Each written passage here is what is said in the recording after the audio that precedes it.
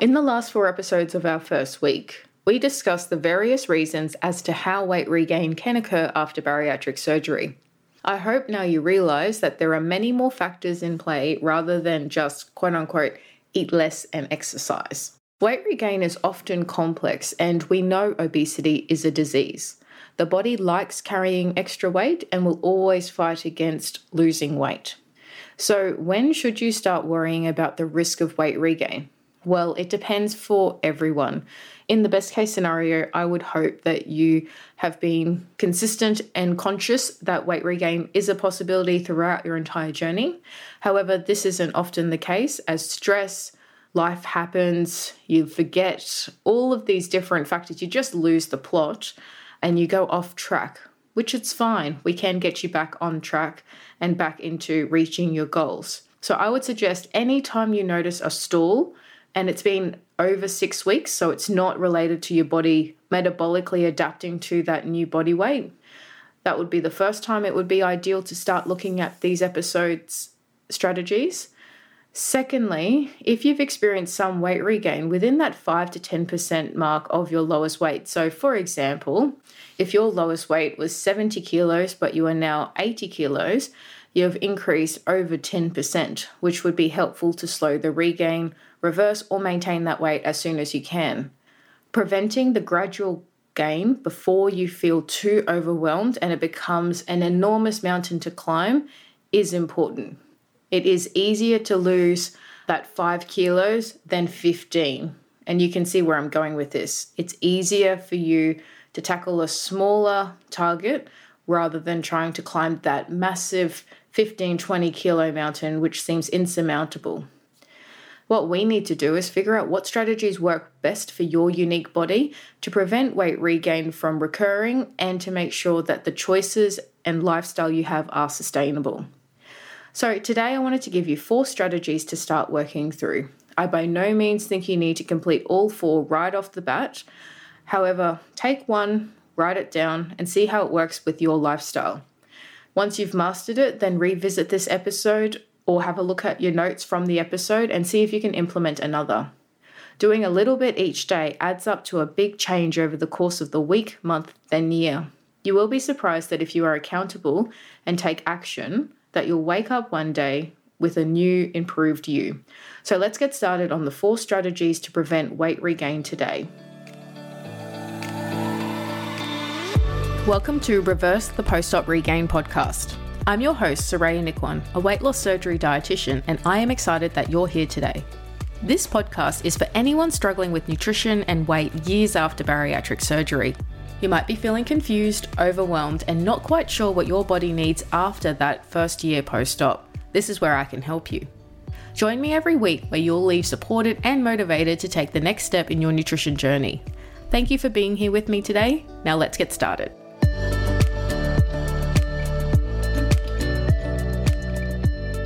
The first step in any strategy to make changes is to be truly honest about what you're eating and drinking. We cannot make changes until we know what we need to change. When documenting a food diary, write everything down, at least for 1 week, including the weekends. Don't change your diet, don't change anything, just document it. What's in your drinks? What are those snacks that you eat while you're waiting for your food to heat up? Are you eating anything while you're cleaning up after dinner? Are you eating after dinner? Are you adding sauces to your foods? Write down the time as well when you eat and drink, which I'll get to in point 3. It may be also helpful for some, if you notice that emotions are related to your food intake, to document what you're feeling while you're eating.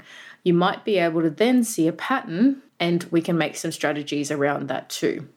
So food diaries are like budgets. So the first step before actually preparing a budget is figuring out where your money is going in the first place. So I also like to apply the same strategy with changing your diet. I don't want you to eat in a really awkward, very different way and timings that you don't like. You are the expert of your body, but we need to make some changes to help support your body to be nourished. This will then help you have the energy to exercise, minimize micronutrient deficiencies, and ensure you're getting enough protein. I have a really easy food diary to fill out, and I've included it in the show notes to give you a bit of a template to get started. Secondly, the next strategy is to take your food diary and start counting up how much protein you ate that day. You can find this information really freely online. I recommend using the NutTab database run by the Food Standards of Australia as the gold standard. I'll link it in the show notes below. It is the most accurate option. However, I do also like Easy Diet Diary, which is an app that you can download on Apple and Android, which also pulls data from this NutTab database. Other ways you can get it is Google or MyFitnessPal or calorieking.com.au, but be mindful with some of these as they can be based on customer input. So the actual nutritional value may not be a correct representation of the product.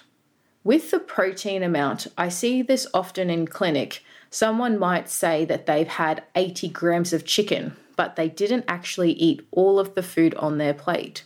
So now we have to guess from your food diary how much protein was actually consumed in the meal, because you could have had 80 grams of chicken, which is 20 grams of protein, but you only managed to eat half of that 80 grams serve. So technically, you ate only 10 grams of protein. This is where I see some problems lie in people actually getting enough protein in daily. And this then leads into that muscle mass wastage I was discussing in the previous episodes. So to get you started with where is protein found, I've put a really simple protein table in the show notes as well. So this can be your guide with the food diary, so you can go along and count out how much protein you've had in that day.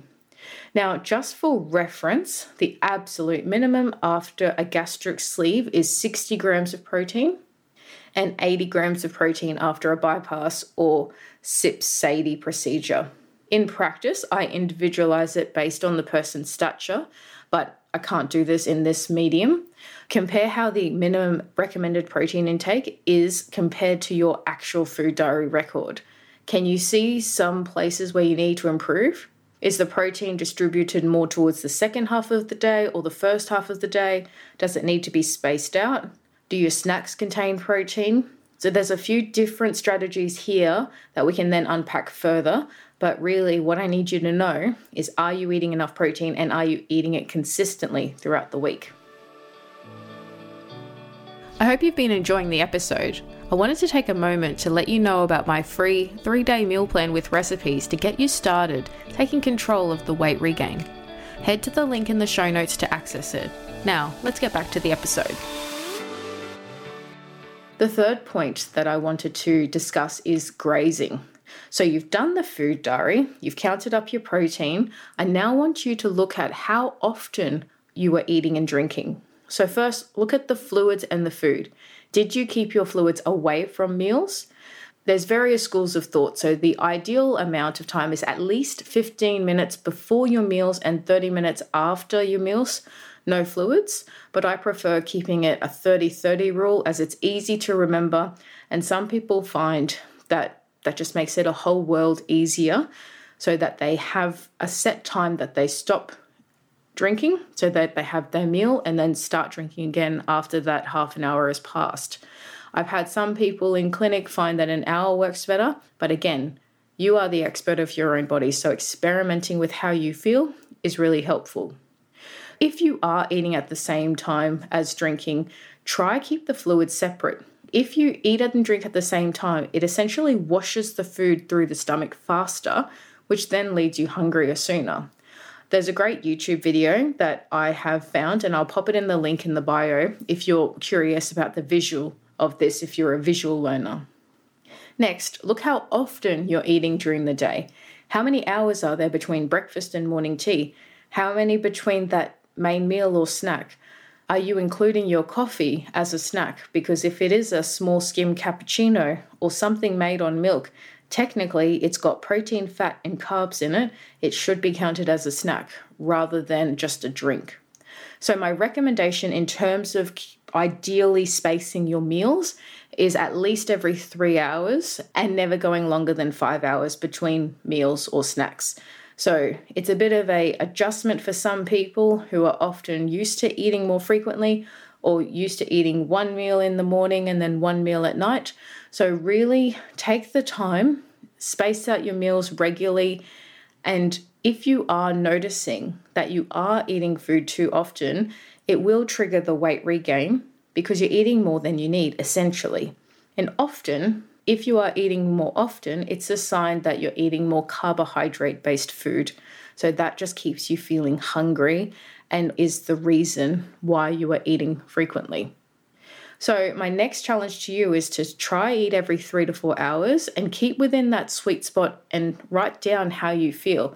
It does help to keep a food diary and a symptom diary while you're trialing all of this to see what actually works. And so it's not something you do for a day and forget about it. We want to work out what's best for your body. My last point and fourth strategy is to plan your meals. So working off the last point, planning your meals makes your life easier and it gives you less decisions that you have to make in the day. So start by writing down what you like eating for breakfast, your snacks, your lunch and your dinners, especially dinners for the family if you are cooking for a family. Then work out how much protein is in each option. I would then suggest making up a table or buying one of those meal plans from department stores and write down a rough plan of what you're going to eat in the next 2 days. If 2 days or a week is overwhelming, try just the next 24 hours. To take it one step further, you could also plan out the week, which will then plan out your shopping list. And as we know, that would obviously be more budget friendly, but it is quite a lot going from not planning at all to planning your meals. So I'd really encourage you just to do at least the next 24 hours. So you have a bit of an idea of how much protein you're going to get in, when you eat, and what you need to prepare in order to eat that. It will keep you fuller and it will help you with that satiety, which we all crave, of feeling full and not feeling hungry. Those are 4 strategies. So to recap, number 1 is keeping a food diary. We don't know what to change unless we actually have a look at what we are currently doing. Number 2 is counting up your protein. So compare your current protein intake to the minimum recommended amounts, which was 60 grams for a gastric sleeve and 80 grams for a gastric bypass or the other malabsorptive procedures. Number 3 was no grazing. Keep fluids away from meals and make sure that you're eating every 3 to 4 hours, no sooner, and try not for it to be later to prevent overeating. And number 4 was planning your meals. Planning your meals is, in my opinion, the cornerstone to success after weight loss surgery, because if you plan your meals, you know you're getting enough protein, you know you're getting the right nutrition, and everything seems to work well after that. So these were only 4 strategies that I've discussed today, and there's a plethora of options out there of how we can tackle and manipulate your food to help you manage the weight. So what I want you to do is give it a go. Try at least one of these strategies and let me know how you go. You can connect with me on Instagram. I'm at The Bariatric Collective. Thank you for listening, and I look forward to chatting with you next week. Thank you for joining me on Reverse the Post-Op Regain podcast.